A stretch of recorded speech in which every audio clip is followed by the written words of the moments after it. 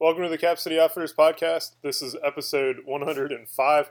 You've got Chris and Brian, and today we're going to talk about shooting golf balls and other things that will make you a better tactical marksman. Absolutely. Guys, we finally found a legitimate use for a golf ball, other than something to scream and cuss at and go looking for in the weeds.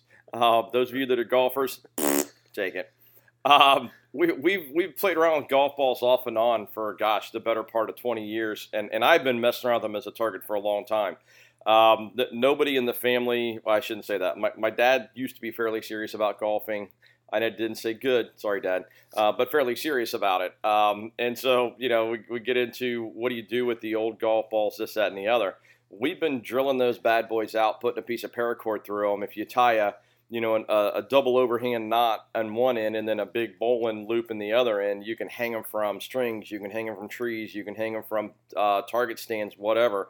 But you can go to almost any decent sized grocery store that had, like a Myers or Walmart, places like that, or to sporting goods stores, and they sell bags of used or reclaimed, I don't know what they call them, recycled, Golf whatever. balls that have been at the bottom of the pond. Yeah, golf balls that have been at the bottom of the pond. So they're fairly easy to get a hold of in decent quantity.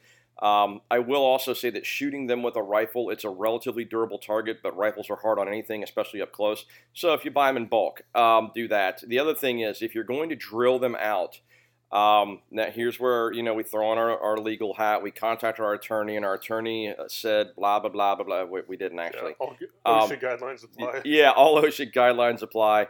When you go to drill them out, if you can find a piece of wood that's dimpled out, and I'm going to use my redneck alcoholic tendencies here. If you're familiar with a wooden flight tray, if you go somewhere to taste a flight of whiskey or a flight of beers, they bring you these stupid little glasses with a taste, whatever. But it's got a hole drilled out in it, deep enough to set the glass in so it doesn't slide away, so they can carry it around on a paddle or whatever. Anyway, something like that to put the golf ball in to drill it out might keep you from drilling holes in your fingers.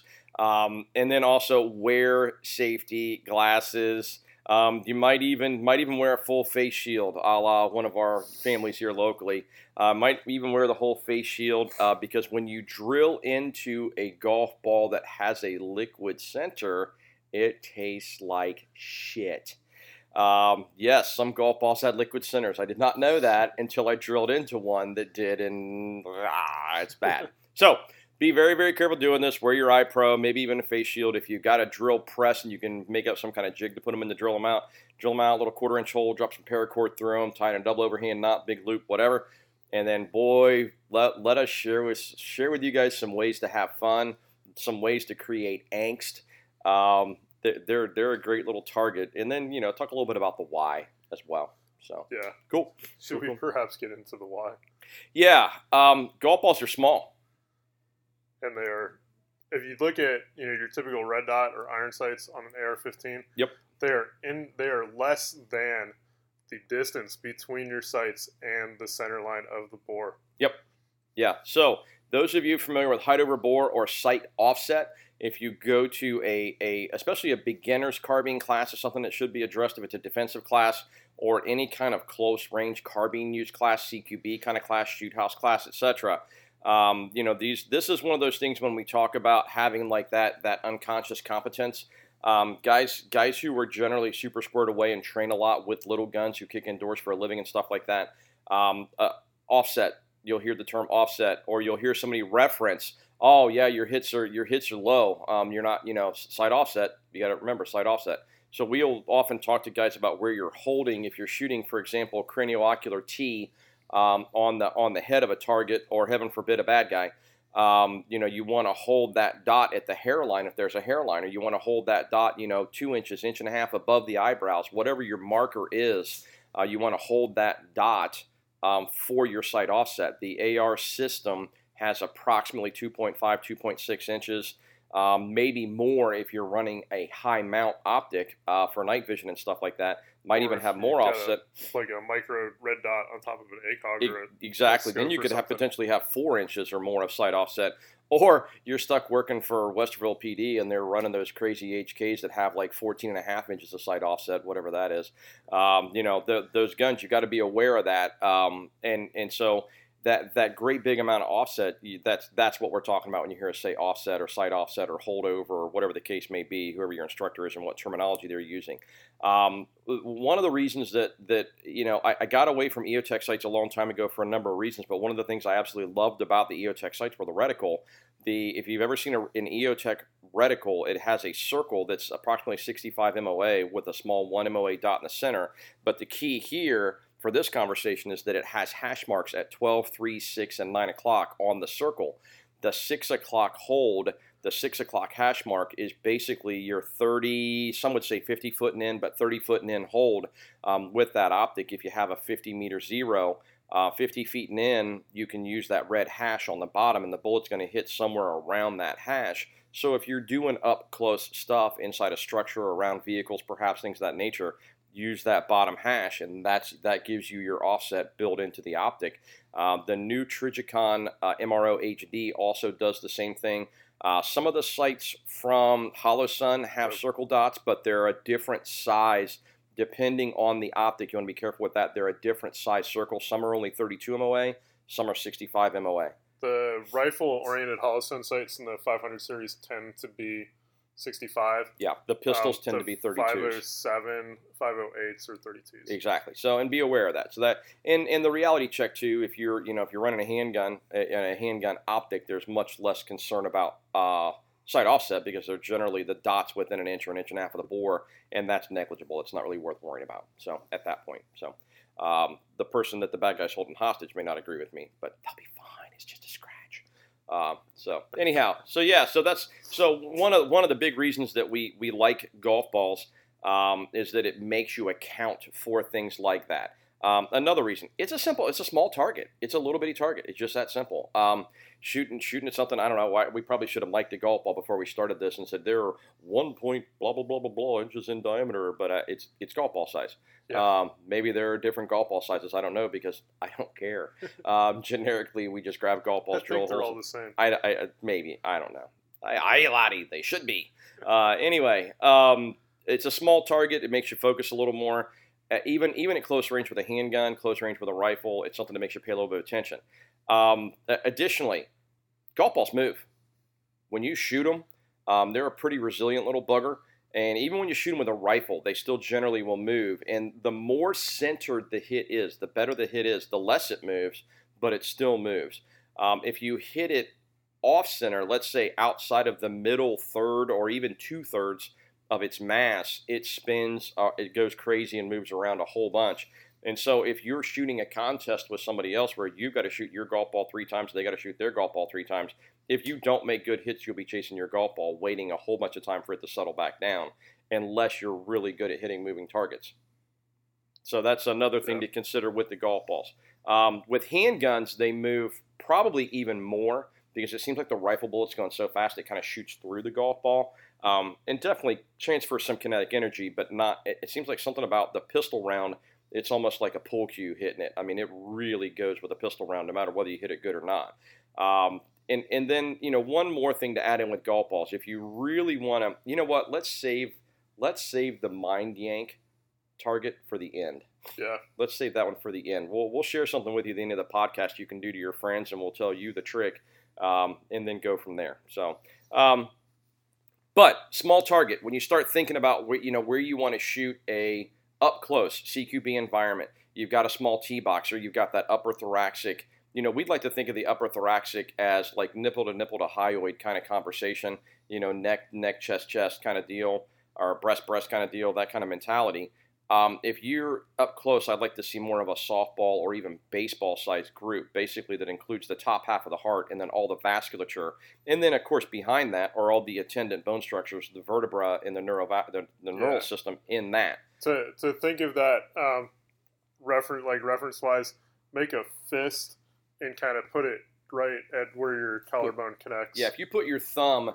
If you make a fist thumb up and put it with your thumb just at the bottom of the sternoclavicular notch, if you don't know what that is, Google it. If you're buying body armor, you should know where your sternoclavicular notch is. But if you put your fist there and your thumb's a finger or two below the sternoclavicular notch, you're right there. And what that's going to give you is a great reference point. That's also why they tell you to wear your body armor high. If you're wearing your body armor and it's hanging down, a whole fist below that notch, that's at the bottom of your Adam's apple. Basically, it's the first bony thing you come to below your Adam's apple. So don't hurt yourself trying to find it. But anyway, if you drop down, a fist below that notch, your body armor is not really protecting a whole bunch of crap it should be. It's taking great care of that Pizza Hut thick crust pizza you ate last night. That's down in your guts, but you can actually survive with a hole in that for quite a while. But the top stuff is really where it's at. So, that high center chest area that goes up into the neck, and then continues up through the chin and into the face. Great place to shoot people. Just pretend there's a golf ball there, and if you don't like golf balls, maybe you'll make the first shot hit.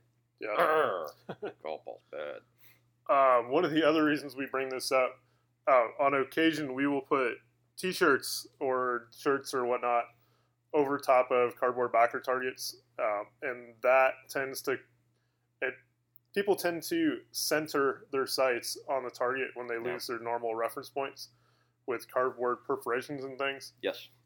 Which leads to, again, a whole bunch of hits where somebody ate their pizza. Yep. But not necessarily taking somebody out of the fight right now. Yeah. So building, anatomical reference points and really making that, put the dot where it truly needs to go, especially in an up-close fight.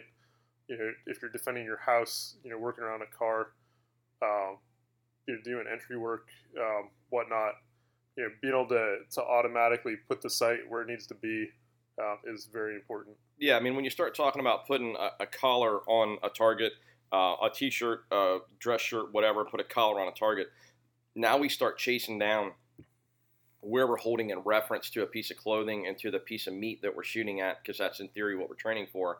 If we can drop down, if we can say put that dot at the base of the collar on a dress shirt, if somebody's wearing a tie, maybe drop down, put that dot just under the knot for the tie. If it's a T-shirt collar, put the knot just under the T-shirt at its lowest point at the collar there. If it's a dress shirt or a casual shirt that's unbuttoned, polo shirt that's unbuttoned, you're probably holding that dot somewhere around the V for the shirt, somewhere in that range for where it opens up to the T-shirt or skin behind it. Those are all visual cues that let you put the dot where you're supposed to. At that point, the 2.5 inches of offset is going to get you right in the sweet spot. If you happen to take a second shot on recoil and the gun's coming up a little bit, that's all right. It's going to go a little bit higher. You're still hitting nasty, nasty stuff right there. But the golf ball kind of pushes that. Guys, I will throw out the caveat. We talked a little bit about the first guy that gets a decent hit on meat's probably going to win. Assuming that the first guy that gets a decent hit on meat, you can have that B zone shot. You can have that AB shot that's a little loose really fast, but you need to follow it up with 2 or 3 of the golf ball hits in the right place, because that's what actually stops the fight. The bad guy that gets zinged and you get inside his loop or get inside his turn, as Colonel Boyd would say. Yeah. Once you're inside his turn on that, it gives you that instant to refine that sight alignment, sight picture conversation, and put those next couple shots exactly where the hell you want them to fight stop, and then press on. Had a conversation with a gentleman in the store here recently. Very well trained up dude, very squared away guy. And one of the gentlemen he trained with is a guy we had spoken about here recently, Matt Pranka. And a conversation came up around the same conversation around headshots. If you're actually making T-box headshots, probably don't need to make a whole bunch of them. Just get a couple in there and move on. It's probably going to do the job. But when you start talking about body shots, electronic stops of bad guys tend to be really, really rapid. Hydraulic stops of bad guys can drag out for what seems like a lifetime, because if you look at some of the research done, volumetric exposure to hydraulics in the human body system, a really, really good hit, ephemeral's a freaking garden hose, and it can still take you minutes to bleed out. Same thing with that, all of that vasculature on the top of the heart. Those are big pieces of meat. The arteries, they all have muscular to them, etc., but they're garden hoses. But even having said that, if that heart's pumping at full volume, you could still be looking at more than enough time for somebody to fight back for a while. And then also taking into account the oxygen in the blood in the brain might allow the central processing unit to continue processing for a goodly amount of time too. Yeah. If that's 15, 20 seconds after the blood's gone, that's still a long time in a gunfight. So bear those things in mind, and that's again where it comes back to, okay, get that first good hit or two on meat to make your target stand a little more still. And then from there, we're chasing golf balls in a gunfight. Yeah. So, going back, this is my reference to or first exposure to golf balls was a 2-gun match back at Big Darby Creek shooting range back in the day, where I thought I was kind of shit hot and could, with iron sights on an AR, group well at 50 yards and put everything where I needed to on a backer, and then proceeded to go 0 for 30 against a golf ball at 7 yards. And I'll also throw out another analogy to maybe save a little bit of Brian's ego. Similarly, I was at a precision rifle match at Rainer's Range down in Blue Rock, down in southeastern Ohio. And if you've never been to a PRS match, you have targets seemingly from the tip of your muzzle out to 1,000 yards or so. It's a really interesting encounter with a bunch of dudes who have some amazing equipment and a few guys who actually have the skills to make it work. We've got a couple of those customers who shoot PRS at a very high level, and they are interesting dudes, man. They think about stuff that I don't even know if I can find a book to read about it, much less actually understand it. But anyway, these guys were presented with a target at 40 meters, next to no wind, prone position, as stable as you're going to get, but the target was a 48 caliber or a 40 caliber paintball. Are they 40 or 60? 68 caliber paintball that was glued to a piece of like dental floss and then hung from a target by about 8 or 10 inches of dental floss.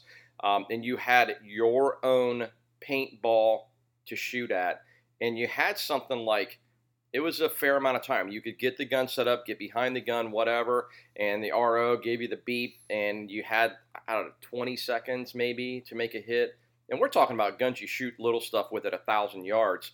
I watched 2 or 3 flights of 5 guys sit down. Out of the 3 flights, there was 1 flight where only 1 guy hit it. There was a second flight where 2 guys hit it. And I think the 3rd flight was still only 2 guys. It might have been a 3rd guy, but I don't think so. I think actually the 3rd guy cut the string, didn't actually hit the paintball, so it was a no-go. Sight offset, knowing exactly what your height over bore is to your crosshairs, and then when you're at 40 meters, what's the cut on that, because it's just math. Similarly, same kind of thing, to watch guys who can hit a 10-inch steel plate at 1,000 yards pretty much on demand, unless it's ridiculously windy or there's a crazy up or down angle involved. Watch these guys get demoralized by basically, they talk about shooting groups that are way smaller than that little paintball, but sight offset makes the difference, and shooting a small target at close range makes a difference. So that's kind of where this is going.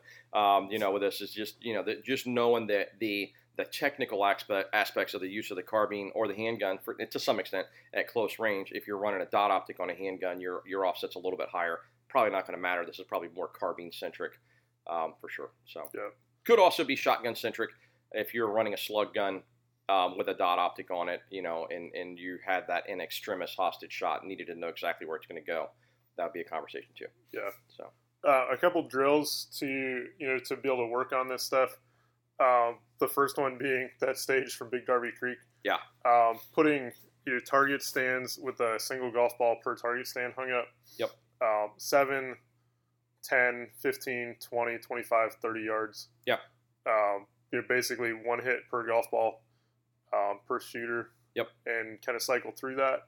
And understanding if you're training people, if you're working with another group of people, I'm a big believer in, let's take you out and say, present somebody with a target and let them miss it once or twice in this environment, and then explain to them, hey, the reason why you're missing is this thing called sight offset. Let's mechanically look at the gun and explain, hey, here's why you're missing. Now, adjust accordingly at 7 yards.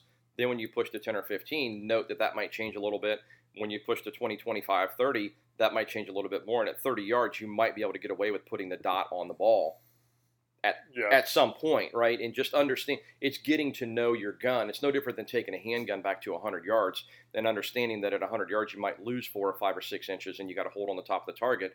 Or depending on your sights, at 50 or 60 or 70, your sights may have gone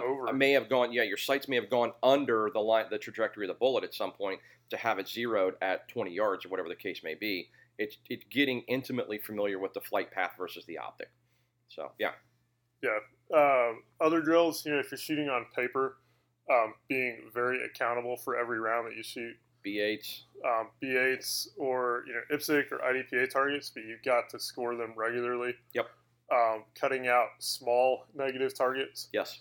So if you took that fist-sized group, and cut that out of an IPSC target or an IDPA target. If you cut the top half of an IPSC rectangle, A zone, the top half out is roughly fist size, probably a little bigger than that, but not much. But a very accountable target, a very good target. Might consider going even a little bit higher on that zone if you wanted to get particular. Again, put your fist on the target, draw a rough circle around it, and cut it out. If you don't carry a pocket knife, come see us at 4465 Simmons. Sorry, go ahead. Hey, Art, you listening to that? Picking on you, Art. But yeah, again, small targets. And another thing we did, and I'm not sure how far down the rabbit hole I want to go with this so we don't get anybody in trouble.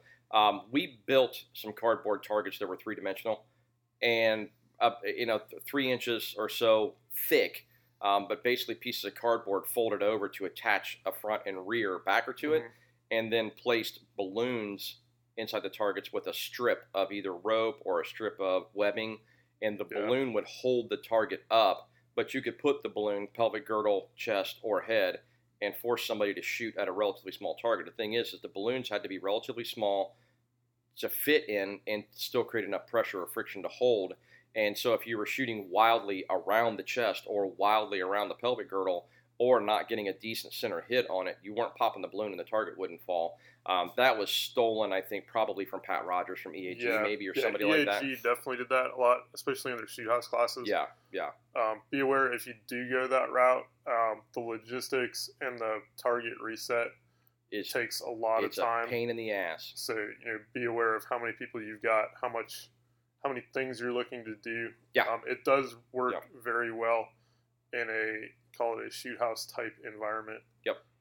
Because you're able to engage the target until it falls. Exactly. You can put the balloon wherever you want it to be to actually drop and force the shooter to actually engage the zone you want them to engage, and still make them accountable for their initial center mass hits or whatever the case may be. Generally I'm going to go chest head, and then if all else fails, I'll drop to the pelvic girdle. Depending on the caliber of the weapon you're using or how you're trained, your SOPs may be slightly different. That's cool. Whatever. So that was one of those things. You could put one balloon, multiple balloons. Yeah.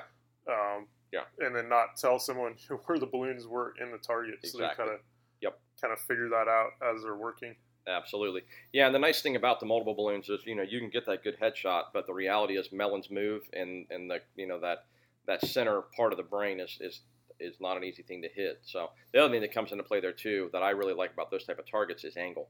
If you're shooting from the side, you've really got to figure out, hey, where would all the important stuff be within that target, and versus a two-dimensional paper target takes that away to some extent. So yeah. And again, T-shirts on these targets or cover garments on these targets so that you can't see marked A zones, B zones, C zones, whatever. A little more realistic. If you want to combine that with photorealistic targets, that's tough to do, but it is doable. It's just how much time you want to burn doing it. So, yeah, shooting targets with T-shirts draped over them also works really well. Doing that, keep the back side of the target exposed so that you can continue to score the target and be able to easily and rapidly show someone where they're actually hitting on the target. Yep. There's a lot of learning you can get from shooting targets covered T-shirts. And the other thing you can do with that too is you can put a T-shirt out there with a badge or a deputy star on it, and that's a hard no shoot. You can put a target out there with the hands, like the IDPA hands, on top of the T-shirt and make it a hard no shoot. You can do some of those things as well that force people to identify the target. You can up that game a little bit as well. So be aware of that when you start getting into hostage type shoots and stuff like that. That also does a good job too, because sometimes the material doesn't give you as clear of an edge as having a target versus a target on a target kind of deal. Yep. So be aware of that too. You can do some neat things with that kind of setup, but in that point again, we're back to chasing that small target zone. Yeah, if you get some of our the VTAC targets that we've got that have the skeleton on the front and then the B8s on the back, those have basically some offset training targets around the B8s. So more of a, call it schoolhouse or a true marksmanship drills for this kind of stuff. Yep.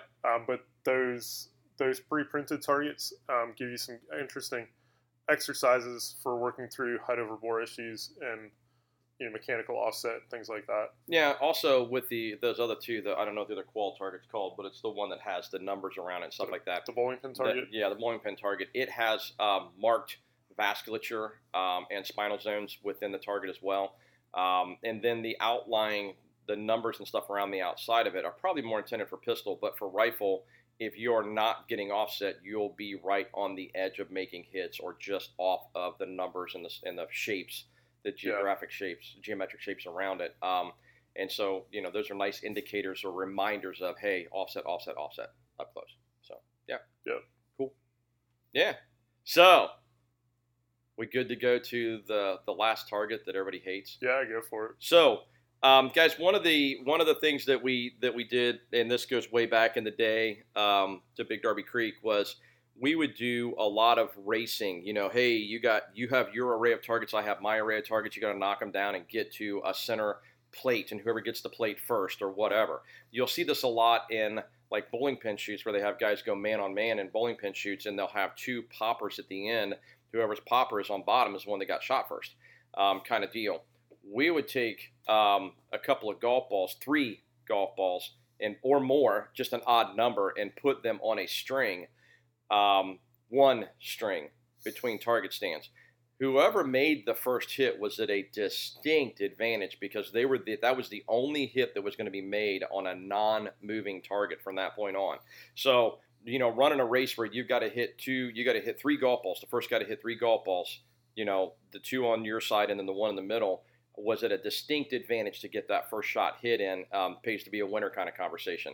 If you want to mess with your friends, while they're settling down and they're doing that nice perfect draw stroke and chasing that, what you got to have sight alignment wise, doing this at 5 yards, 7 yards, 10 yards, something like that.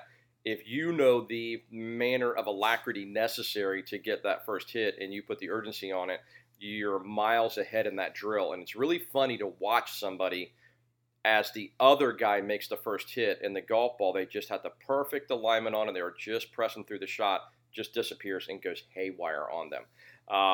Good time. And like I said, if your buddies haven't shot it with you, you know that the first guy on is way, way, way ahead. So just, if you want to have some fun with your buddies, do that. Hopefully they're not listening to this too. So yeah, cool guys.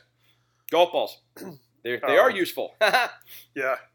On that note, marksmanship truly does matter, and being able to apply marksmanship fundamentals, at close range matters just as much as being able to apply marksmanship fundamentals at distance. Yeah, and then the guys that tell you that at distance you've got more time. That bullet's going 2,900 feet per second. How much time do you have? Better figure it out quick. Yeah, it's the same. Get it on target, get the shot off. Get it on target, get the shot off. Get it on target, get the shot off. So, up drills matter. Anything else? Nope. Alrighty. We are on Facebook and Instagram. As long as those commie bastards let us stick around. Yep. That's where when new things, cool things come in, they get posted. So please follow us on those. If you're still on those platforms, we're working on getting on something else, but we'll let you know when that happens. Yeah, and it's kind of hard to figure out what that's going to be because there's some emerging products or emerging communities coming down the road, and we're having a hard time figuring out which one we want to land on because some of them are really more built for people putting out a lot of content versus what we need to do here. Yeah. So the algorithms are dramatically different. So we're just trying to learn the terrain outside of what we know right now. So we'll be with you on that. We also do an email newsletter once a week. You can sign up for that on our website, capcityoutfitters.com, or drop us an email to info@capcityoutfitters.com. I want to throw a quick note on the newsletter. I say this to guys in the store all the time. I get this response from guys in the store all the time who get the email. Brian writes the email, does a phenomenal job with it. There is always a good little blurb of content to start the email out that either gives you a phenomenal piece of information regarding training, mindset, or just flat out patriotism, owning a damn rifle and voting. We get a boatload of comments on Brian's articles that he puts at the beginning of the newsletter. It's worth tuning in for that alone, never mind some of the links to training opportunities and new gear and things like that and things that we have going on here locally. So definitely tune into that. If it's something that you enjoy getting, that good little nugget once a week that kind of makes you go, oh yeah, that's why I'm doing this. It's a good backstop for the discipline aspect of where you should be mentally doing this stuff. Yeah. So sorry and to interrupt. Feel free to share it with your friends and family too. Yes, absolutely. Yeah, we encourage sharing of the newsletter. On our website, you can find valuable information such as how to do an FFL transfer and also a link to our portal on silencershop.com along with information about how to purchase a suppressor. Yes. Lastly, we are in Hilliard, Ohio, 4465 Cemetery Road. We're right in front of Aldi's. We're directly next to Louis Fusion Drill. We're still running COVID-related hours of 10 to 5 Tuesday through Saturday. We hope you stop in and come to see us. Yeah, if you have ammo that is not in mags, fix it. Interesting times, guys. Thanks so much.